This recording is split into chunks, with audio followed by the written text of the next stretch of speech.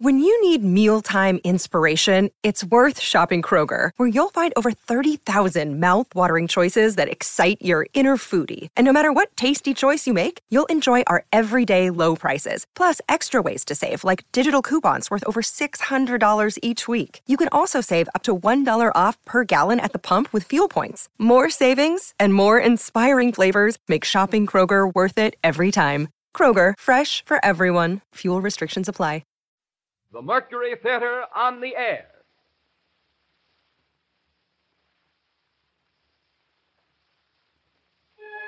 The Columbia Broadcasting System takes pleasure once again in bringing you Orson Welles and the Mercury Theater on the air in the unique summer series which signalizes radio's first presentation of a complete theatrical producing company. In tonight's performance, the sixth in a group of 9 weekly broadcasts, the regular CBS stations are joined by a coast-to-coast network of the Canadian Broadcasting Corporation. Here is Orson Welles himself, the director of the Mercury Theater, star and producer of these programs, to tell you about tonight's play. Mr. Welles.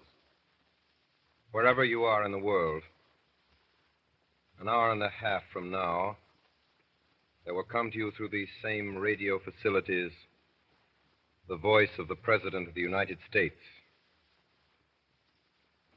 Until then, here is another president. His words, at least, which on Monday, August the 15th, 1938, are still entirely alive, and his person preserved in a fine and very famous play.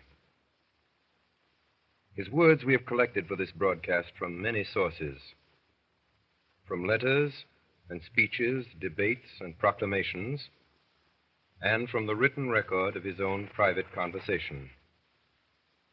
They amount to a testament of his abiding faith in this, our land of the free.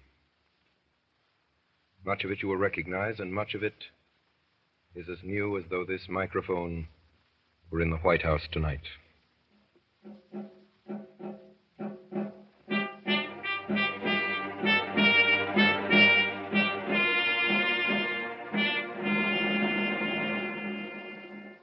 I was born February 12th, 1809, in Hardin County, Kentucky. My parents were both in Virginia, von distinguished families, second families, perhaps I should say. My mother, who died in my 10th year, was of a family of the name of Hanks, some of whom now reside in Macon County, Illinois. My paternal grandfather emigrated from Rockingham County, Virginia, to Kentucky, where a year or two later he was killed by the Indians. When I came of age, somehow I could read, write, and cipher to the rule of 3. That was all. I have not been to school since. Little advance I now have upon this store of education I've picked up from time to time under the pressure of necessity. I was raised to farm work, which I continued till I was 22. 21, I came to New Salem, where I remained a year as a sort of clerk in a store. Then came the Black Hawk War, and I was elected a captain of the volunteers. A success which gave me more pleasure than any I've had since. From 1849 to 1854, I practiced law in Springfield. What I've done since then is pretty well known. If any personal description of me is thought desirable, it may be said I am in height 6 feet 4 inches, nearly and lean in flesh, weighing on an average 180 pounds, dark complexion with coarse black hair and gray eyes. No other marks or brands recollected. Yours truly, Abraham Lincoln.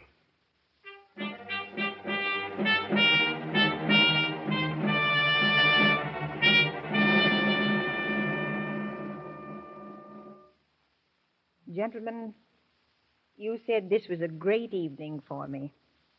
It is. And I'll say more than I mostly do because it is. I'm likely to go into history now with a great man. For now I know better than any how great he is.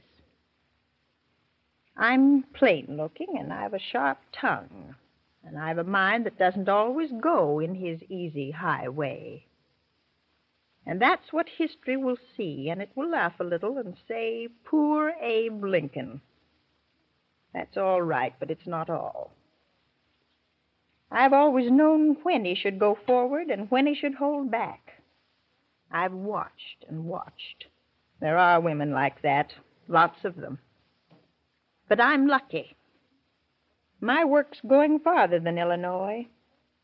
It's going farther than any of us can tell. I made things easy for him to think and think when we were poor. And now his thinking has brought him to this. They wanted to make him governor of Oregon. And he would have gone and have come to nothing there. I stopped him. Now they're coming from Chicago, from the Republican convention there, to ask him to be president. And I've told him to go. It's a great place for a man to fill. You know, it's hard to believe.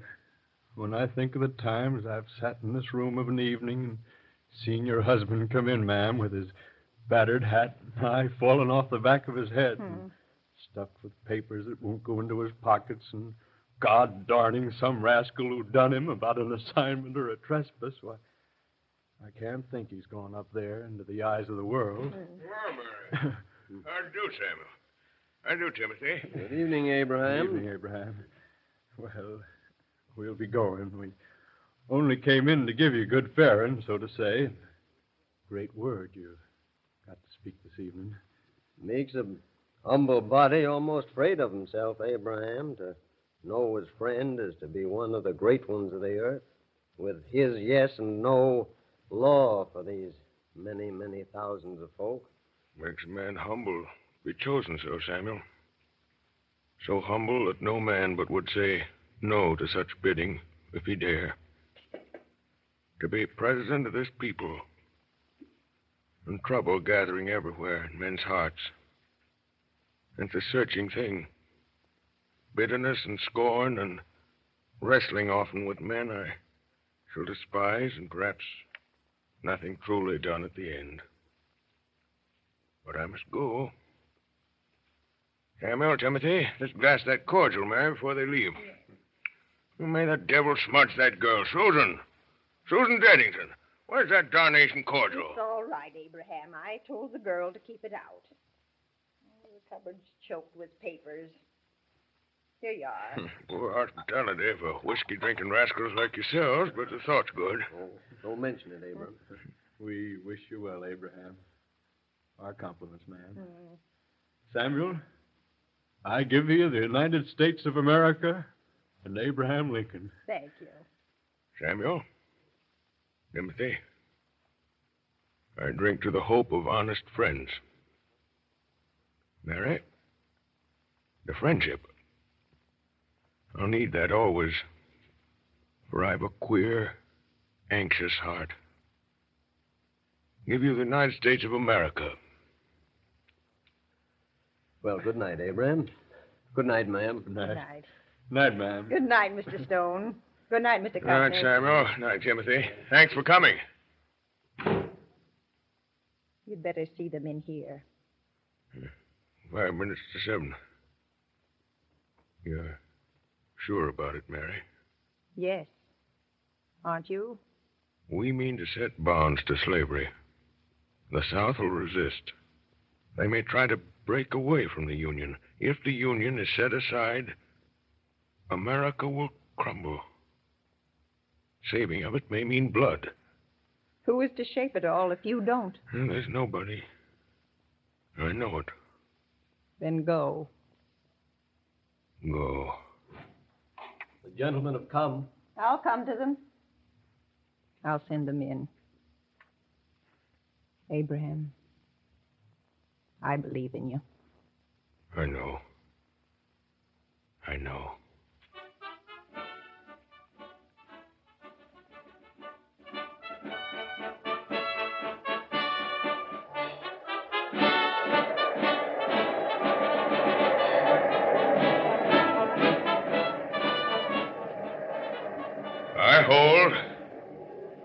I hold that there is no reason in the world why the Negro is not entitled to all the natural rights enumerated in the Declaration of Independence. The right to life, liberty, and the pursuit of happiness. I hold that he is as much entitled to these as the white man, in the right to eat the bread without the leave of anybody else, which his own hand earns. He is my equal and the equal of every living man.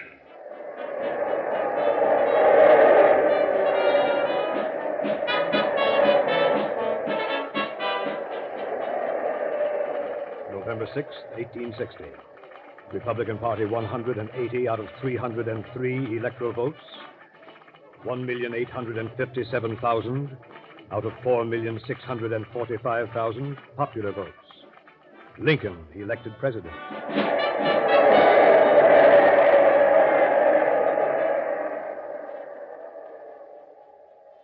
Fellow citizens of the Senate and House of Representatives, this issue, the right of secession, embraces more than the fate of these United States.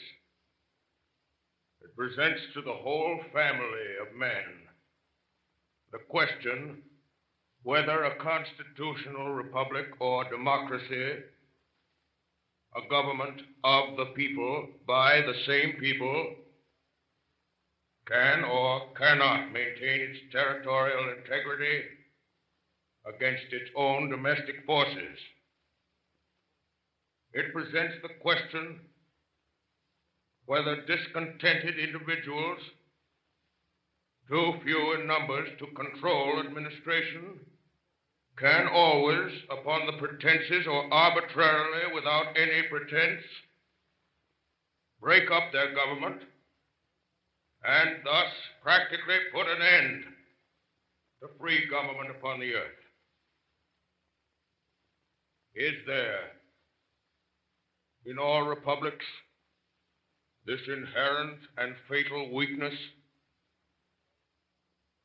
Must a government of necessity be too strong for the liberties of its own people, or too weak to maintain its own existence?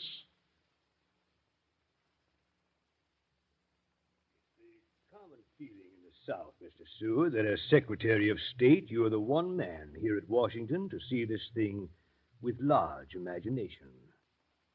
I say this with no disrespect to the President.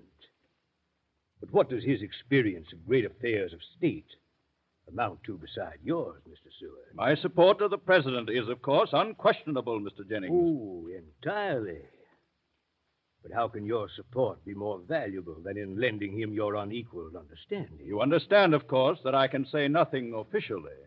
These are nothing but informal suggestions. But I may tell you that I am not unsympathetic. I was sure that that would be so. Yes, come in. The President is coming up the stairs, sir. Thank you. This is unfortunate. Say nothing and go at once. Here he is. Good morning, Mr. Seward. Good morning, Miss Jennings. Good morning, Mr. President. And I'm obliged to you for calling, Mr. Jennings. Good morning. Perhaps Mr. Jennings could spare me 10 minutes. Say 5 minutes. I'm anxious always for any opportunity to exchange views with our friends of the South. Much enlightenment may be gained in 5 minutes. Be seated, I beg you. Mr. Seward will allow us. By all means. Shall I leave you? Leave us, but why? I may want your support, Mr. Secretary, if we should not wholly agree. Well, Mr. Jennings, you have messages for us. Mr. Jennings, in his anxiety for peace, was merely seeking the best channel through which suggestions could be made. To whom? To the governor. The head of the government is here. But, Come, sir. What is it? It's this matter of Fort Sumter, Mr. President. Yes? If you withdraw your garrison from Fort Sumter, it won't be looked upon as weakness in you. We believe that the South at heart does not want secession. It wants to establish the right to decide for itself. The South wants the stamp of national approval upon slavery. Can't have it. Mr. President, if I may say so, you don't quite understand. Does Mr. Seward understand? I believe so. You were wrong. He doesn't understand because you didn't mean him to. I don't blame you. You think you're acting for the best. You think you've got an honest case, but I'll put your case for you, and I'll put it naked. Many people in this country want abolition. Many don't. But every man, whether he wants it or not, knows it may come. Why does the South propose secession? Because it knows abolition may come, and it wants to avoid it. I said the other day that Fort Sumter would be held as long as we could hold it. I said it because I know exactly what it means. I see how it is. You may force freedom as much as you like, but we are to beware how we force slavery. Couldn't be put better, Mr. Jennings. That's what the Union means. It is a union that stands for common right. We are not enemies, but friends. We must not be enemies. Though passion may have strained, do not allow it to break our bonds of affection. That is our answer. Tell them that. Will you tell them that? You are determined? I beg you to tell them. It shall be as you wish. Implore them to order your troops' return. You can telegraph it now from here. Will you do that? If you wish it. But it will do no good, Mr. Lincoln. They won't give way. It's a grave decision. Terribly grave. For all of us. Morning, Mr. Jennings. Seward, this won't do. You don't suspect, Mr. I President? do not, but let us be plain. No man can say how wisely, but Providence has brought me to the leadership of this country with a task before me greater than that which rested on Washington himself. When I made my cabinet, you were the first man I chose. I do not regret it. I think I never shall. But remember, faith earns faith. What is it? Why didn't this man come to see me? He thought my word might bear more weight with you than his. Your word for what? Discretion about Fort Sumter. Discretion? It's devastating, this thought of civil war. It is. You think I'm less sensible of that than you. War should be impossible. But you can only make it impossible by destroying its causes. If we withdraw from Fort Sumter, we do nothing to destroy that cause. We can only destroy it by convincing the southern states that secession is a betrayal of their trust. Please, God, we may do so. Has there perhaps been some timidity in making all this clear to the country? Timidity? You were talking of discretion. I mean that perhaps our policy has not been sufficiently defined. And have you not concurred in all our decisions? Seward, you may think I'm simple, but I can see your mind working as plainly as you might see the innards of a clock. You can bring great gifts to this government with your zeal and your administrative experience and your love of men. Don't spoil it by thinking I've got a dull brain. Yes, I see. I've not been thinking quite clearly about it all. Mr. President, I beg your pardon. That's brave of you. Give me your hand. Come in. There's a messenger from Major Anderson, sir. He's ridden straight from Fort Sumter. All right, Hay. Bring him in. Yes, sir. Don't like the sound of it. One moment, Hay. Sir? Are there any gentlemen of the cabinet in the house? Mr. Chase and Mr. Blair, I believe, sir. My compliments to them, and will they be prepared to see me here at once if necessary? Send the same message to any other cabinet members you can find. Yes. Seward, we may have to decide now. Now, come in. Are you the messenger from Fort Sumter? Yes, sir. Word of mouth, sir. Well? Major Anderson presents his duty to the government. He can hold the fort 3 days more without provisions and reinforcements. Things very bad at the fort. The major says 3 days, sir. Most of us would have said 24 hours. I see. Thank you. Wait outside, please. Yes, sir. 3 days, Seward, 3 days. My God. My God, Seward, we need great courage, great faith. There is a tide in the affairs of men. You read Shakespeare, Seward? Shakespeare? No. The cabinet is here, sir. Mr. Chase, Mr. Hook, and Mr. Wells. Show them in. Yes, sir. Oh, good day, Mr. President. Good morning, Mr. Wells, Mr. Hook. Good morning, gentlemen. Good morning, Mr. President. How do you do, Mr. Seward? Something urgent? Let us be seated. Gentlemen, we meet in a crisis, the most fateful, perhaps, that has ever faced any government in this country. Can be stated briefly. A message has just come from Anderson. He can hold Fort Sumter 3 days at most unless we send men and provisions. Mr. President, I consider that we should withdraw. Don't you see that to withdraw may postpone war, but that it will make it inevitable in the end? It is inevitable if we resist. I fear it will be so, but in that case, we shall enter it with uncompromised principles. Mr. Chase? It is difficult, but on the whole, my opinion is with yours, Mr. President. And you, Seward? I respect your opinion, but I must differ. I charge you, all of you, to weigh this thing with all your understanding. To temporize now cannot, in my opinion, avert war. To speak plainly to the world in standing by our resolution to hold Fort Sumter with all our means, and in a plain declaration that the Union must be preserved, will leave us with a clean cause, simply and loyally supported. I tremble at the thought of war. But we have in our hands a sacred trust. It is threatened. Persuasion has failed, and I conceive it to be our duty to resist. To withhold supplies from Fort Sumter would be to deny that duty. Gentlemen, the matter is before you. For sending men and provisions to Fort Sumter, 3. For immediate withdrawal, 5. Gentlemen, I may have taken upon myself the responsibility of overriding your vote. It will be for me to satisfy Congress and public opinion. Should I receive any resignations? Thank you for your consideration. Will you send in that messenger? Yes, sir. You sent for me, Mr. President? I did. Can you ride back to Fort Sumter at once? Yes, sir. Tell Major Anderson that we cannot reinforce him immediately. We haven't the men. Yes, sir. Say that the first convoy of supplies will leave Washington this evening. Yes, sir. Thank you.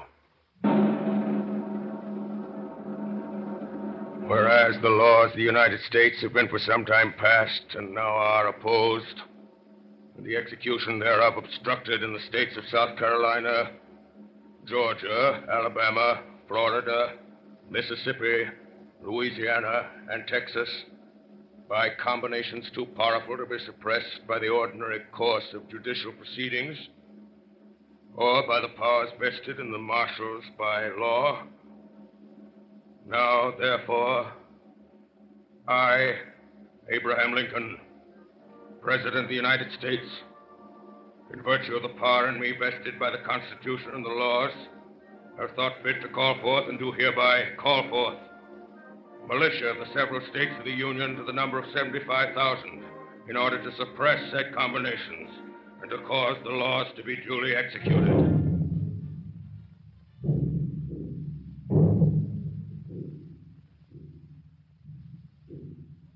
You are listening to Orson Welles as Abraham Lincoln in Columbia's presentation of the Mercury Theater on the Air. The broadcast is an adaptation of John Drinkwater's Abraham Lincoln with original Lincoln speeches. The drama will continue in just a moment. This is the Columbia Broadcasting System.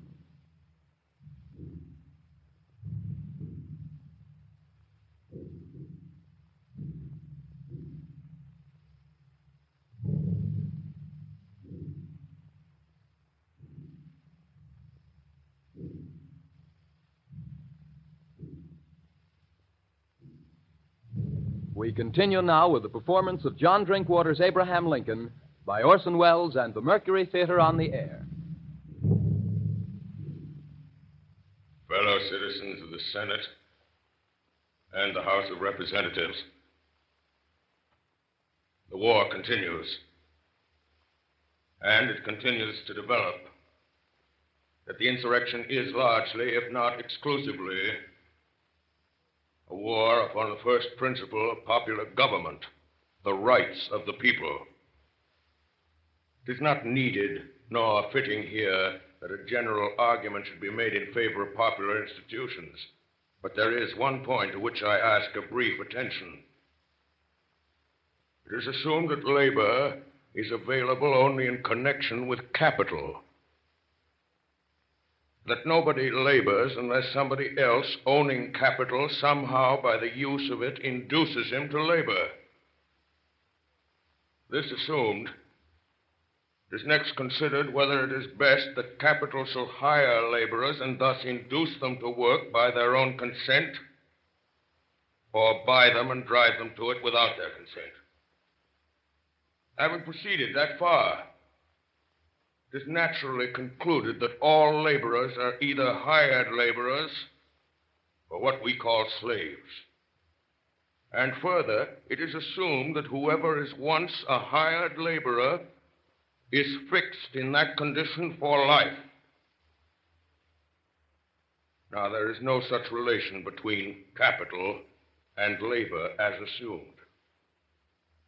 Nor is there any such thing as a free man being fixed for life in the condition of a hired laborer.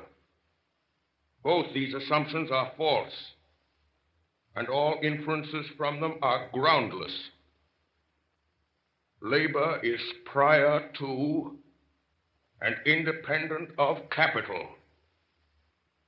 Capital is only the fruit of labor, and could never have existed if labor had not first existed. No men living are more worthy to be trusted than these who toil up from poverty. Let them beware of surrendering a political power which they already possess, and which, if surrendered, will surely be used to close the door of advancement against such as they, and to fix new disabilities and burdens upon them, till all of liberty shall be lost. Good morning, gentlemen. I've just had my summons. Is there some special news? Yes, McClellan has defeated Lee at Antietam. It's our greatest success. They ought not to recover from it. The tide is turning. Have you seen the president, Mrs. Stanton? I've just been with him. Well, what does he say? He only said at last. He's coming directly. He'll bring up his proclamation again. In my opinion, it's inopportune. I thought we had learned by now that the president is the best man among us. There's a good deal of feeling against him everywhere, I find. He is the one man with character enough for this business. There are other opinions. Yes, but not here, surely, Mr. Hook. It's not for me to say. But there are some who would have acted differently. And you may depend upon it that they would not have acted so wisely, Mr. Hook. I don't altogether agree with the president, but he's the only man I should agree with at all. No. Is Lee's army broken? Not yet, but it is in grave danger. Why doesn't the president come when we think this news was nothing? I must say I'm anxious to know what he has to say about it all. I shall oppose it if it comes up. He may say nothing about it. I think he will. Gentlemen, the president. Good morning, gentlemen. Good morning, Mr. President. Good morning. Great news we hear. If we leave things with the army now to take their course, why, we ought to see through our difficulties. It's an exciting morning, gentlemen. I feel rather excited myself. I find my mind not at its best in excitement. Would you allow me to read you something?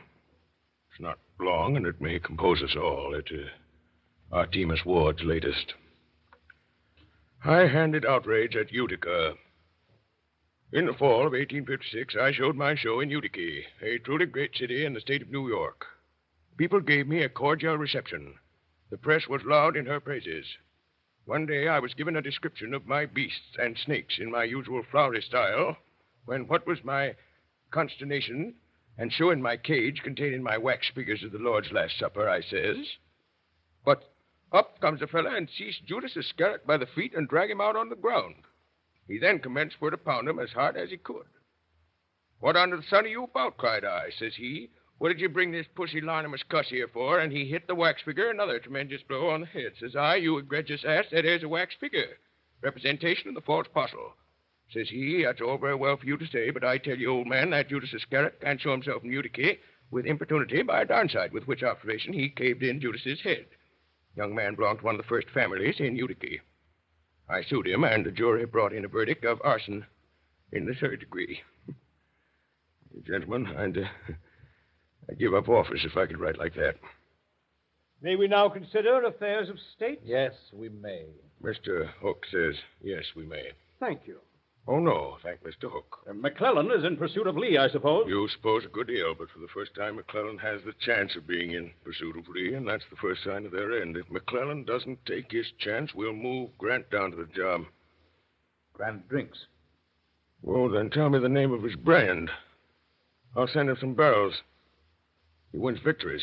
Is there any other business? There is. Some weeks ago, I showed you a draft I made. proclaiming freedom for all slaves. You thought then it was not the time to issue it. I agreed. I think now the moment has come. I will read it. Here it is again. It is proclaimed that on the first day of January, in the year of our Lord, 1863, all persons held as slaves within any state, the people whereof shall then be in rebellion against the United States, shall be then, thenceforward, and forever free. I must oppose the issue of such a proclamation at this moment in the most unqualified terms. I do not quite understand, Mr. President, why you think this the precise moment. Believe me, gentlemen, I have considered this matter with all the earnestness and understanding of which I am capable. But when the New York Tribune urged you to come forward with a clear declaration 6 months ago, you rebuked them. Because I thought the occasion not the right one. My duty, it has seemed to me, has been to be loyal to a principle and not to betray it by expressing inaction at the wrong time. That is why I conceive statesmanship. For long now, I've had two fixed resolves: to preserve the Union and to abolish slavery. How to preserve the Union, I was always clear. And more than 2 years of bitterness have not dulled my vision. We have fought for the Union, and we are now winning for the Union. With that victory and a vindicated Union will come abolition. I made the promise to myself and to my Maker. The rebel army is now driven out, and I'm going to fulfill that promise. I do not wish your advice about the main matter, for that I've determined for myself. This is, I say, without intending anything but respect for any one of you. But I beg you to stand with me in this thing. Well, in my opinion, it's altogether too impetuous. One other observation I will make. I know very well that others might in this matter, as in others, do better than I can. And if I was satisfied that the public confidence was more fully possessed by any one of them than by me, and knew of any constitutional way in which he could be put in my place, he should have it. I would gladly yield it to him. But though I cannot claim undivided confidence, I do know that all things considered, any other person has more.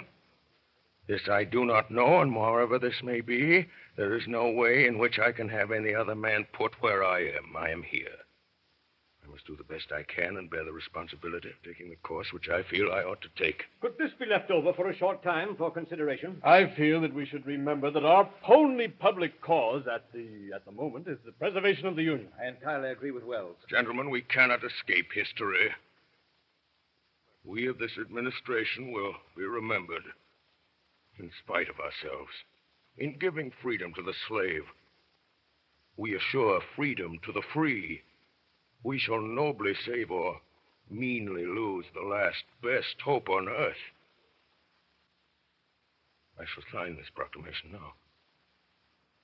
Excuse me, gentlemen. Shall be thenceforward and forever free. Gentlemen, I pray for your support. Good day. Good day, sir. Good day. Good day, Mr. President. Hook. Yes, Mr. President. Hook, will you stay a moment? Yes, Mr. President.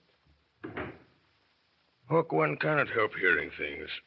I beg your pardon? Hook, there's a way some people have when a man says a disagreeable thing of asking him to repeat it, hoping to embarrass him. It's often effective, but I'm not easily embarrassed. I said one cannot help hearing things. And I do not understand what you mean, Mr. President. Come, Hook, we're alone. Lincoln is a good enough name, and I think you understand. How should I? Then plainly there are intrigues going on. Against the government? No. In it. Against me. Oh, criticism, perhaps. To what end? To better my ways? I presume that might be the purpose. Then why am I not told what it is? I imagine it's natural compunction. Or ambition. What do you mean? Hook, you've been bitten by the White House bug. You think you ought to be in my place. You're well informed. You cannot imagine why everyone does not see that you ought to be in my place. By what right you say that? Is it not true? You take me unprepared. You have me at a disadvantage. You speak as a very scrupulous man, Hook. Do you question my honor? As you will. Then I resign. As a protest against... Your suspicion. It is false. Very well. I'll be frank. I mistrust your judgment, Mr. Lincoln. In what? Generally, you overemphasize abolition. You don't mean that. You mean that you fear possible public feeling against abolition? It must be persuaded, not forced. Besides, you have, in my opinion, failed in necessary firmness in telling the South what will be the individual penalties of rebellion. This is war. I will not allow it to become a blood feud. But we are fighting treason. We must meet it with severity. We will defeat treason.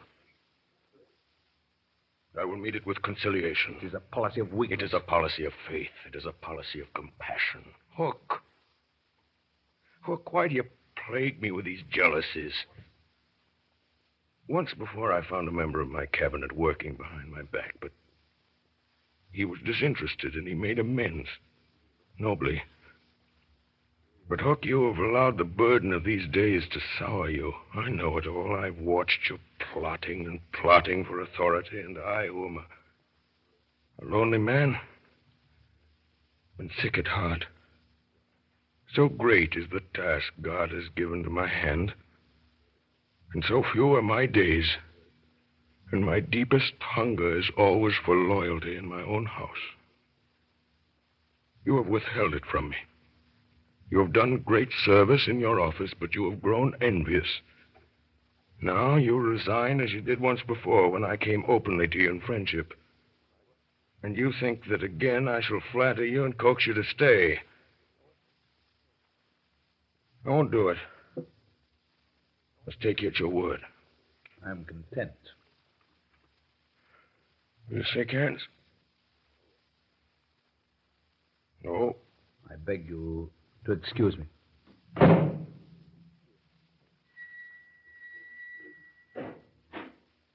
Yes, Mr. President? Mr. Hay. Yes, sir?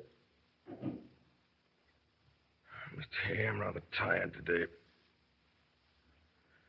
Read to me a little. Certainly, sir. The Tempest. You know the passage. Our revels now are ended. These, our actors, as I foretold you, were all spirits and are melted into air, into thin air. And like the baseless fabric of this vision, the cloud-capped towers, the gorgeous palaces, the solemn temples, the great globe itself, yea, all which it inherit, shall dissolve, and like this insubstantial pageant faded, leave not a rack behind. We are such stuff as dreams are made on, and our little life is rounded with a sleep. We are such stuff as dreams are made on, and our little life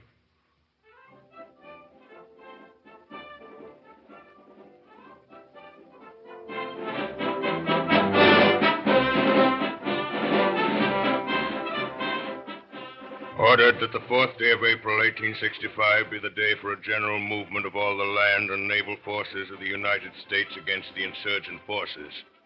That especially the Army of the Potomac, the Army of Western Virginia, the Army near Munfordville, Kentucky, the Army and flotilla at Cairo, and a naval force in the Gulf of Mexico be ready to move on that day.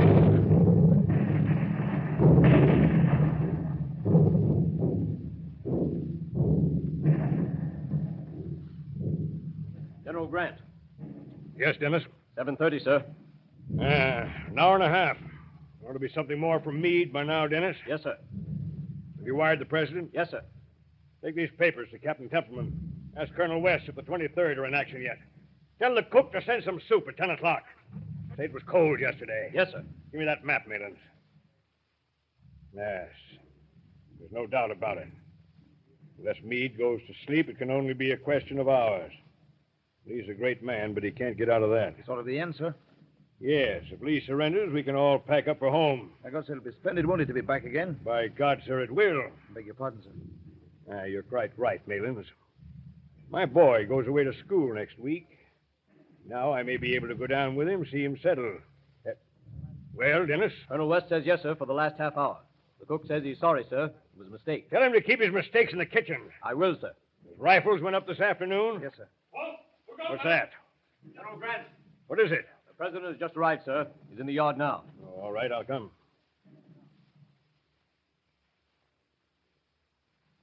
General Grant? Wasn't expecting you, sir. No, I couldn't keep away. How's it going? Meade sent word an hour and a half ago that Lee was surrounded all but 2 miles, which was closing in.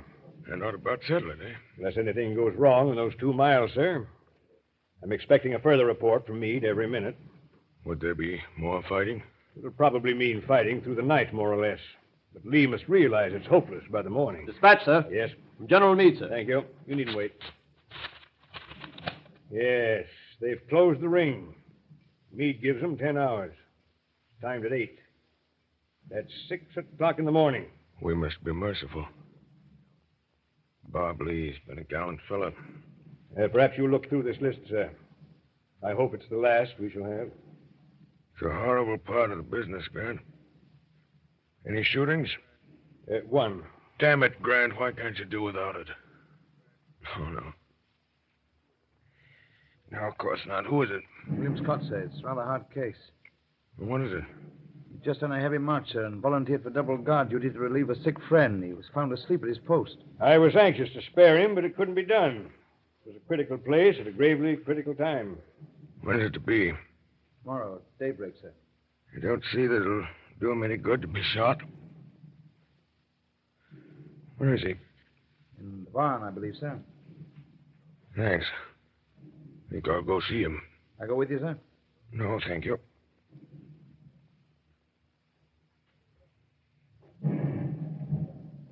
Oh, who goes there? Is this where the boy is held? Yes, Mr. President. Wait outside, will you? Yes. Are you William Scott? Yes, sir. Know who I am? Yes, Mr. Lincoln. General tells me you've been court-martialed. Yes, sir. Asleep on guard? Yes, sir. It's a very serious offense. I know, sir. What was it? I couldn't keep awake, sir. It had a long march. 23 miles, sir. Doing double guard? Yes, sir. Who ordered you? Well, sir, I offered. Why? Enoch White. He was sick, sir. We come from the same place. Where's that? Vermont, sir. You live there? Yes, sir. We've got a farm down there, sir. Who has? My mother, sir. I've got her photograph, sir. Does she know about this? Oh, for God's sake, don't, sir. There. There, my boy. There. You're not going to be shot. Not going to be shot, sir? No. Not going to be shot? There. I believe you when you tell me you couldn't keep awake. I'm going to trust you. Send you back to your regiment. When may I go back, sir? You can go back tomorrow. Expect the fighting to be over, though. Is it over yet, sir? Not quite. Oh, please, sir. Let me go back tonight. Let me go back tonight. Very well. Know where General Meade is? No, sir. It's that guard to come here. Your prisoner is discharged. Take him once to General Meade with this. Yes, sir. Thank you, Mr. Lincoln. Mr. Hay. Yes, sir? What's the time, Mr. Hay? Just on 9:30, sir. If you sleep here for a little, you'd better shake down, too. They'll wake us if there's any news.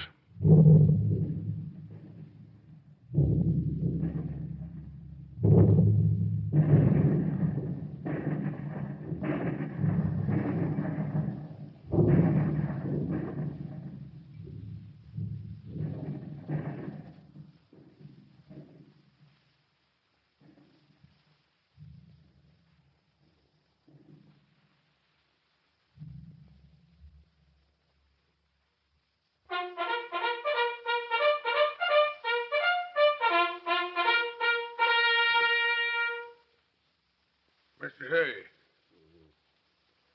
Mr. Hay. Hello. What the devil is it? Oh, I beg your pardon, Mr. Lincoln. Not at all. Slept well, Hay? Well, I feel a little crumpled, sir. What's the time? 6 o'clock, sir. Listen. I don't hear anything, Mr. Lincoln. That's just it. Guns have stopped. Good morning, sir. Morning, Hay. Good morning, General. I didn't disturb you last night. A message has come from Meade. Lee asked for an armistice at 4 o'clock. An armistice? Yes, sir. An armistice? For 4 years, life has been but the hope of this moment. Strange how simple it is when it comes. Grant, you've served the country very truly. Made my work possible, thank you. Had I failed, the fault would not have been yours, sir. I succeeded because you believed in me. Where is Lee? He's coming here. Meade should arrive directly. Where will Lee wait? There's a room ready for him. Will you receive him, sir? Oh, no, Grant. No, that's your affair. To mention no political matters. Be generous. I needn't say that. I have written out the terms I suggest. Here they are, sir. Here. Yes, they do you honor. General Meade is here, sir. Ask him to come here. Yes, sir. I learned a good deal from Robert Lee in early days. He's a better man than most of us. This business will go pretty near his heart, sir. Glad it's to be done by a brave gentleman, Grant. Oh, congratulations, Meade. You've done well. Thank you, sir. Was there much more fighting? Pretty hot for an hour or two. How long will Lee be? Only a few minutes, I should say, sir. You said nothing about terms. No, sir. Did a boy named Scott come to you? Yes, sir. He went into action at once. He was killed. Killed? Queer world, Grant. Is there any proclamation to be made, sir, about the rebels? I hope there will be no persecution, no bloody work after this war's over. I'll have nothing of hanging or shooting these men, even the worst of them. Frighten them out of the country, open the gates, let down the bars, scare them off. Shoo. Enough lives have been sacrificed. Goodbye, Grant. Report at Washington as soon as you can. Mr. President. Yes? Is it known that you return to Washington tomorrow? I think so. Mr. President, I think you take too many risks. On the way here yesterday, you must have passed half a dozen places where a well-directed bullet might have taken you off. Assassination of public officers is not an American crime. Goodbye, gentlemen. Come along, Hay. Goodbye, Mr. President. Who is with Lee? Only one of his staff, sir. Dennis, let us know directly General Lee comes. Yes, sir. Well, Meade, it's been a big job. Yes, sir. We've had courage and determination. We've had wits to beat a great soldier. I'd say that to any man. But it's Abraham Lincoln, Meade, who has kept us a great cause clean to fight for. It does a man's heart good to know he's given victory to such a man to handle. Have a drink, Meade? No?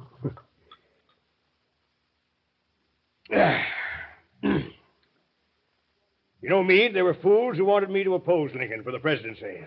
What? General Lee is here, sir. Meade, will General Lee do me the honor of meeting me in here? Where the deuce is my hat, Dennis? My sword? Yes, sir. General Lee, sir.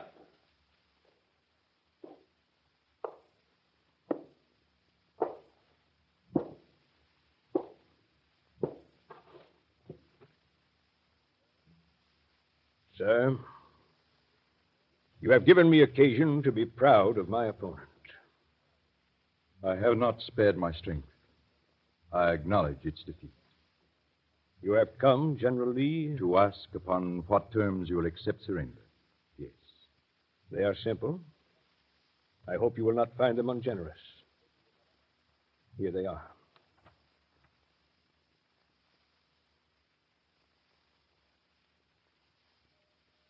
You are magnanimous, sir. May I make one submission? It would be a privilege if I could consider it. You allow our officers to keep their horses, General Grant. That is gracious. Our cavalry troopers' horses also are their own. I understand. They'll be needed on the farms. It shall be done. I thank you. I accept your terms.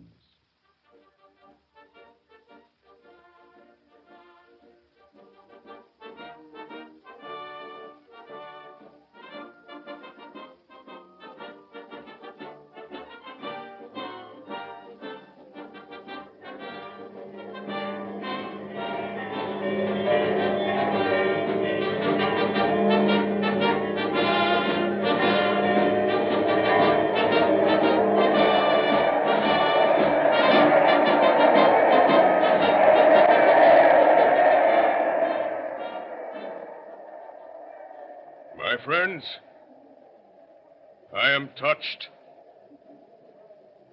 deeply touched, by this mark of your goodwill.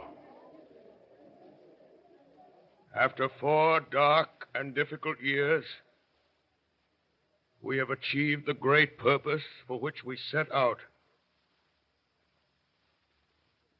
I have but little to say at this moment.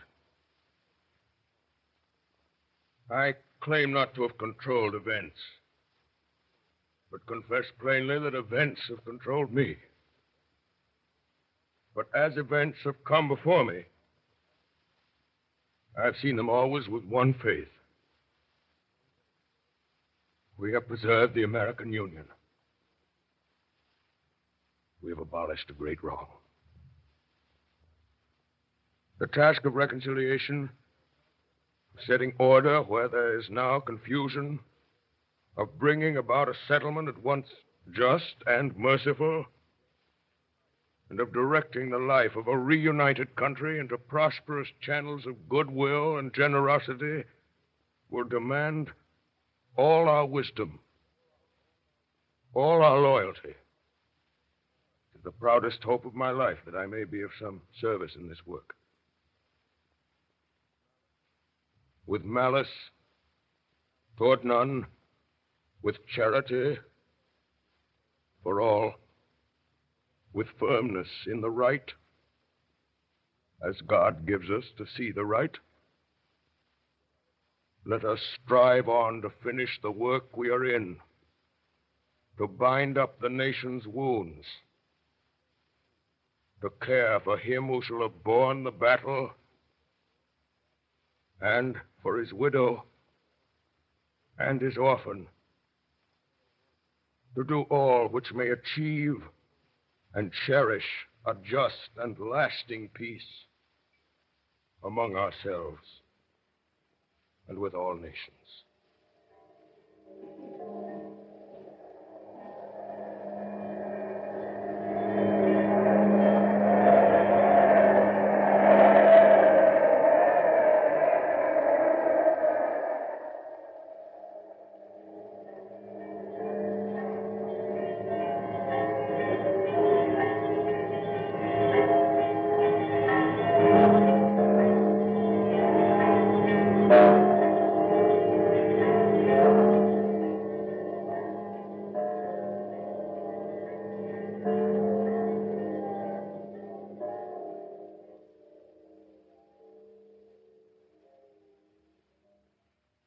Good Friday, April 14th, 1865.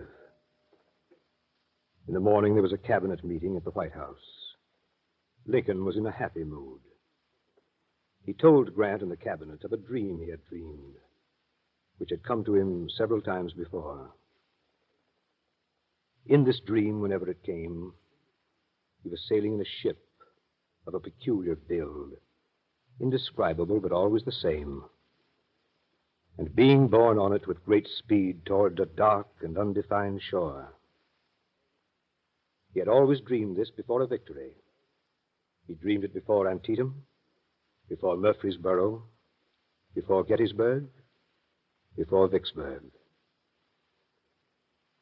In the afternoon, Mr. and Mrs. Lincoln drove together, and he talked to her of the life they would lead back in Springfield, Illinois, when this presidency was over. That night, Mr. and Mrs. Lincoln went to Ford's Theater. The theater was crowded. Many officers returned from the war were there and eager to see Lincoln. The play was Our American Cousin. A little after 8 o'clock, Mrs. Abraham Lincoln entered the official box with her husband and their guests following. Sometime after 10 o'clock, at a point in the play which no person present could afterwards remember, a shot was heard in the theater, and Abraham Lincoln fell forward upon the front of the box, unconscious and dying. He was carried to a house near the theater. His sons and closest friends were summoned.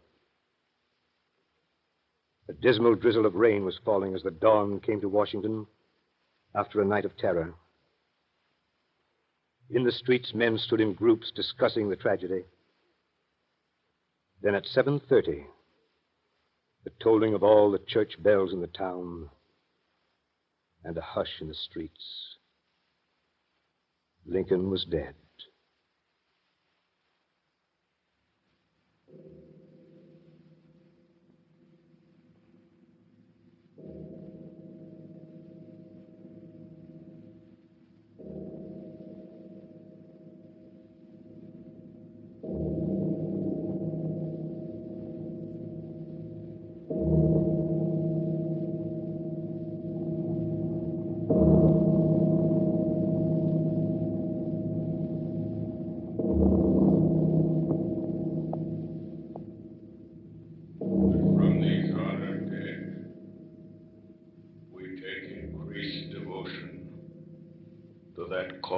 For which they gave the last full measure of devotion. That we here highly resolve that these dead shall not have died in vain. That this nation, under God,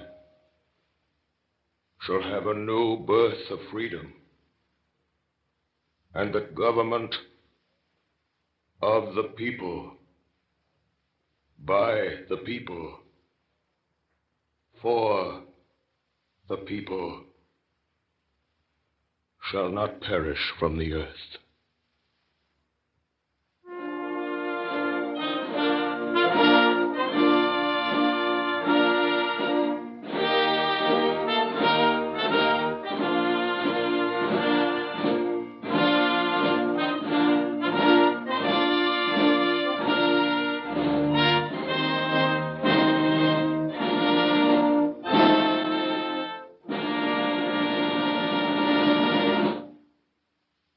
Tonight, the Columbia Broadcasting System, through its affiliated stations coast to coast, and the network of the Canadian Broadcasting Corporation, has brought you a production of Abraham Lincoln by Orson Welles and the Mercury Theater on the Air.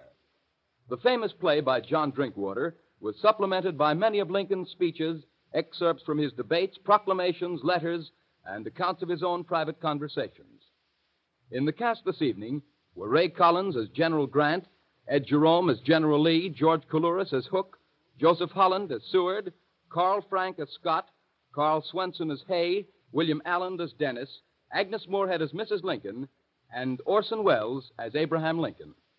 Bernard Herrmann conducted. Dan Seymour speaking. Davidson Taylor supervised for the Columbia Network.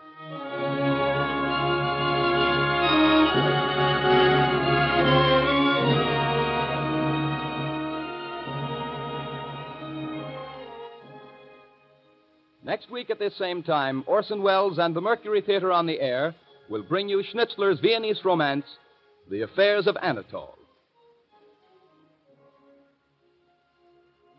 This is the Columbia Broadcasting System.